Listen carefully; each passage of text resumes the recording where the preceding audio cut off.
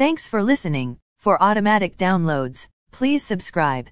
As of 8:07 a.m. stock market futures are lower. S&P TSX futures are down 3.1 points to 1,237.3. S&P 500 futures are down 2.25 points to 401. Nasdaq futures are up 25 points to 12,300. VIX futures are up 0.1 points to 28.6.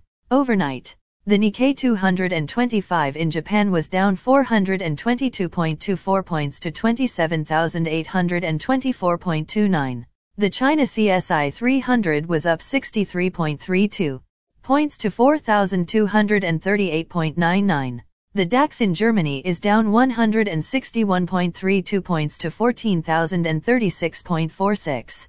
The CAC 40 in France is down 91.07 points to 6,267.39.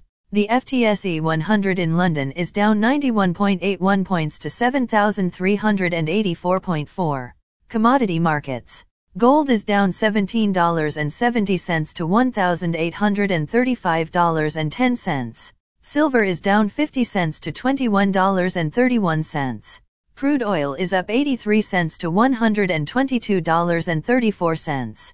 Copper is down 4 cents to $4.33. Natural gas is down 19 cents to $8.77.